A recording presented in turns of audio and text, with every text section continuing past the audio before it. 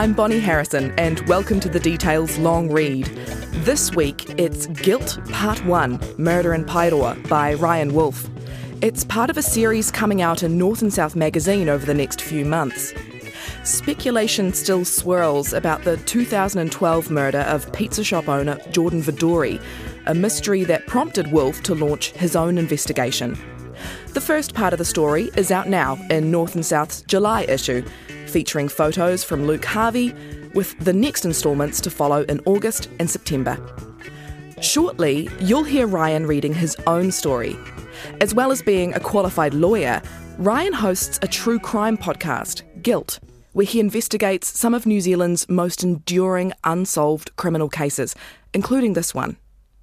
This is Guilt Part 1, Murder in Paeroa. I meet Tatiana at a cafe. She says, my partner and I at the time, we were having a huge argument till 3 or 4 o'clock in the morning. And he left at about 7:15, I think. And he rang me and said, I think something's wrong. He'd gone for a walk and had walked past Jordan's store on the main street and said, there's police officers everywhere. And he said, I think something's happened. There's a lot of cops at Jordan's workplace. And I had just gone to bed, and I was still in my pyjamas. And I called my mum and said, I need to go. I think something's happened to Jordan.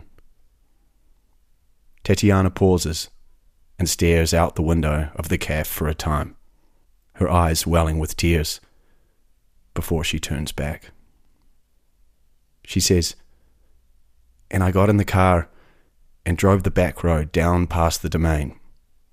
And I stopped on the corner where the funeral director's was, because there were cops there. And a cop called me over and said, I can't be here. So I got out of the van and walked down the street to the end of the road. And there he was, lying on the ground.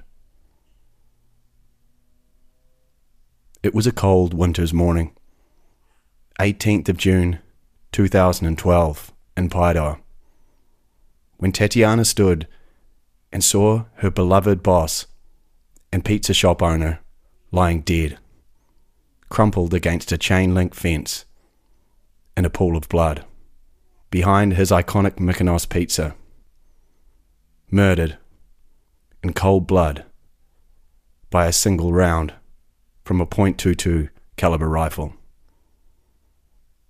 It was a moment that would forever change the life of then 15-year-old Tatiana and a small, rural New Zealand town. 10 years later, despite an extensive police investigation, the case remains unsolved. In the vacuum of information, rumours have swirled as to who was responsible and why. Why kill Jordan Voudouris, a popular member of the community, a larger-than-life Greek immigrant known for his generosity and vivacious character? It was a mystery that had always bothered me. Eventually, in September of 2021, I purchased recording equipment and launched what was to become my investigative podcast, Guilt. I set out not only to tell Voudouris' story, but to revisit every element of this case, interview every witness I could find, with the goal of finally solving this mystery. It's a journey that has left an indelible mark on my own life, and I believe may finally have shone a light on who killed Voudouris and why. We begin the story in my car on the streets of Paeroa as I nervously test my equipment. In a few minutes, I'll cross the street and walk into Arkwright's Antiques. But before I do that, it's important to get a sense of Paeroa the town and the man that was Jordan Voudouris.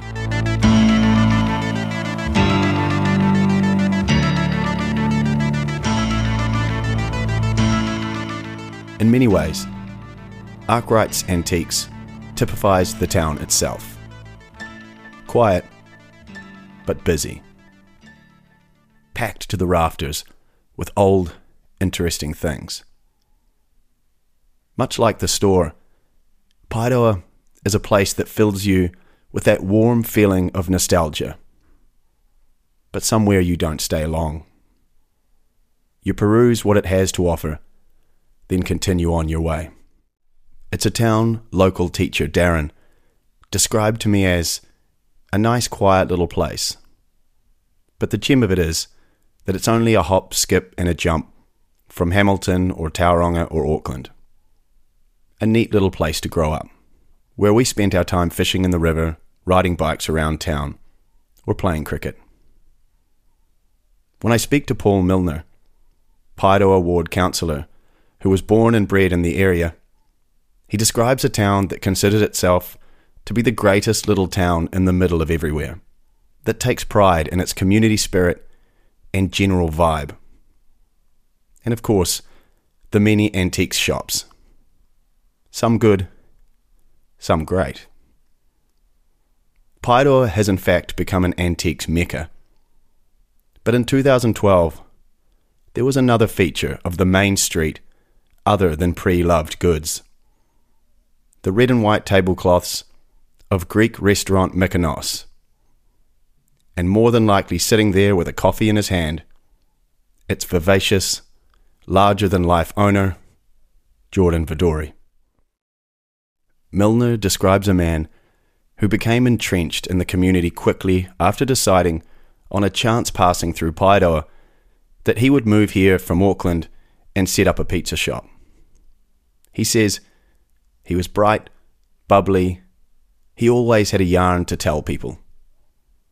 He was the sort of guy that if somebody was in need, he'd offer them a plate of chips or a couple pieces of pizza, and wouldn't ask anything for it. It's an opinion shared by Anne Harris, former town promoter, who I meet in the local 131 Tavern in Paeroa. Harris says the time of Voudouris' murder was a period of her life that brings up a lot of suffering, and she's hesitant to speak to me. Back in 2012, Harris had helped put Paeroa on the map when it took out the award for New Zealand Community of the Year. Harris describes the town as really running on a high. Business was really picking up, and it was getting known for its events. And indeed it was. Large, well-organised events, like the annual Paeroa Street Bike Race, Vintage and Classic Car Show, and a food and wine festival, to name a few. But these good times weren't to last. First, the town was struck with a major scandal when a prominent businessman was outed as being involved in a child pornography ring. Then soon after, the town was rocked again by Voudouris' murder. How much Voudouris meant to this small community was made clear by the size of the crowd that attended his funeral. TV cameras were rolling as almost half the town turned out to pay their respects to the much-loved pizza man. Naturally, as you'd expect with an unsolved cold-blooded murder in a small town, rumours swirled. Harris recalls fingers being pointed in all directions. She says, "There were all sorts of things, you know. Someone that had worked for him said that he wasn't in a good space that night and seemed a bit frightened. Voudouris had a much bigger life than we all realised, and it could have come from any of them." Over the last decade, there are no people more frustrated and confused by the lack of an arrest than Voudouris' brothers Christos and Nico Voudouris. When I heard back from Christos that he would like to speak to me, I felt for the first time the weight of what I was doing. I was digging up old memories, painful ones, and asking people to speak about them. Like Jordan, Christos is a larger-than-life character. and speaks with a heavy Greek accent. He describes a difficult childhood, one mainly spent on the streets and in orphanages after the death of their mother at a young age. Eventually finding love when he met his Kiwi wife Heather on her OE, Christos followed her back to New Zealand, where he opened up a pizza shop in Auckland. Once he was established, he tells me that it was this that prompted him to go back to Greece for his brothers, to give them a better life than they had in Greece. The brothers were close. Just a couple days before Voudouris' murder, the three of them shared some shots of ouzo, as Greeks like to do. He tells me that theories about Voudouris' murder being due to a gambling debt are rubbish. He only plays small bets. His biggest vices were trade me, where he loved to buy and sell pretty much anything, and his generous spirit. Christos laughs when he remembers that Voudouris was constantly giving away food, and as a result, was never making any money. He's frustrated that the case remains unsolved, and tells me that in Greece, the murder would have been solved.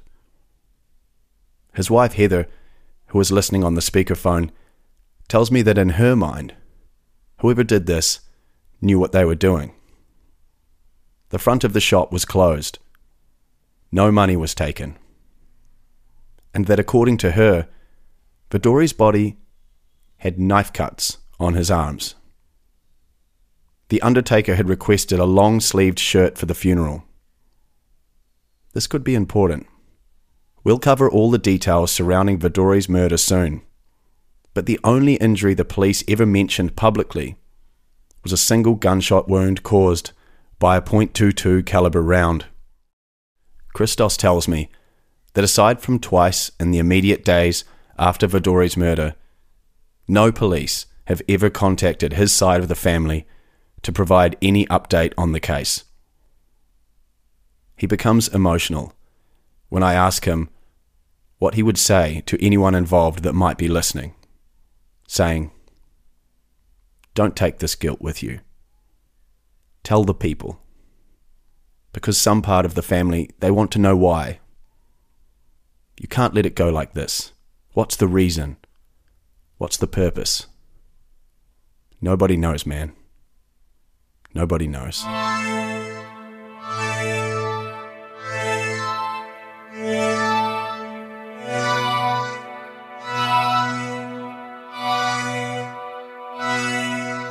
Who saw the body? Let's rewind back to me nervously sitting in my car, across the road from Arkwright's Antiques, about to use my recording equipment for the first time. I'm not a journalist. I've never investigated anything in my life. But I am a qualified lawyer, which hopefully will come in handy in a story like this. Viv Leonard is the owner of Arkwright's, the oldest antique store in town, which sits next door to Jordan Voudouris' pizza restaurant Mykonos. Over the years, Leonard has been very outspoken about Voudouris' murder and has become a town pinboard of sorts. People stop by and pass on information, things they've heard, different theories, rumours, facts, and she diligently keeps a mental track. This has rubbed a few people up the wrong way, rightly or wrongly, believing she's spreading misinformation and that she should just let it go. The bell rings as I walk into her store. Immediately, I'm hit with that familiar aroma of old furniture and the sight of thousands of antiques of all shapes and sizes. Unlike some stores that have popped up in town over the years in Paeroa, Arkwright's is well known for its quality items. I've been in here before, many years ago, and only out of curiosity. But today, I come with a different purpose in mind. I don't really have a plan. So when I see who I assume is Leonard standing behind the counter, I approach, microphone in hand, and ask, "You don't happen to be Viv Leonard, do you?" "Yes, I am," she says. She's in her 60s, with silver hair and a frank, friendly manner. When I tell her I'm making a podcast investigating the murder of Jordan Voudouris, she smiles and tells me about the memorial garden she built at the site of his discovery behind her store. Leonard remembers Voudouris fondly, telling me she used to call him her guard dog because he caught burglars. He'd hear them because he lived here, kicking in my door, and he'd come out and scare them. He'd say, "Get away, you bastards." As is standard police procedure in the event of a murder like this, certain facts get held back from the public to begin with. And Leonard describes the confusion amongst the community. She says, "We were led to believe he had been shot in the back of the head, so it was like an execution drug thing." It wasn't until many years later, when the case was on the TV show Cold Case, that the police highlighted the fact Voudouris had been actually shot in the arm, the bullet then ricocheting into his chest. Leonard describes this discovery as a relief for locals. Could his murder have been accidental? Without skipping a beat, she tells me that there was something interesting. Behind Voudouris' pizza shop, he kept 2 large chest freezers. And according to Leonard, these freezers had been robbed at least once in the months leading up to his murder. At any one time, there could be hundreds of dollars of meat in these freezers. Could Voudouris have heard thieves breaking into his freezers that night and confronted them? It seemed a bit of a stretch to me to believe freezer thieves would carry a loaded gun. Later, I managed to find a reliable source, someone who had worked with Voudouris who did not wish to be named. They told me they weren't sure if he reported these robberies to the police. And when I asked whether Voudouris would be the kind of person that would confront thieves, the answer was definitely. In virtually any unsolved murder case, sooner or later, people are going to speculate that drugs and gangs are involved.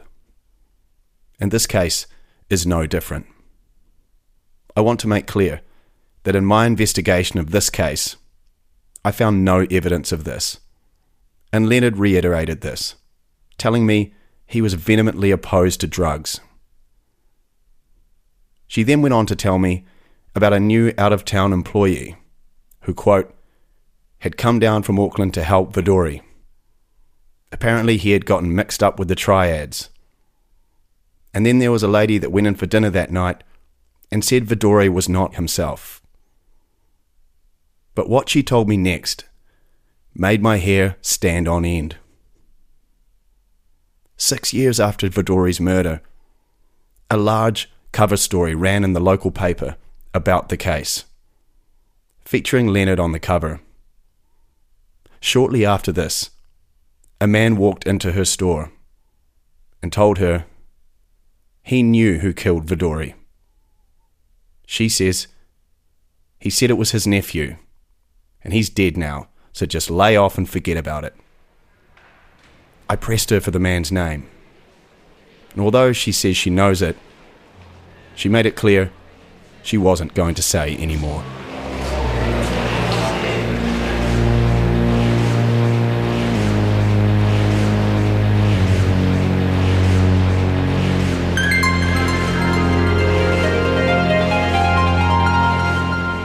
I step out of Leonard's store and make my way the short distance down Hall Street, where I find a plaque above a small, well-tended garden. It reads, "In memory of Jordan Voudouris, 23/6/1956 to 18/6/2012. Our Pizza Man."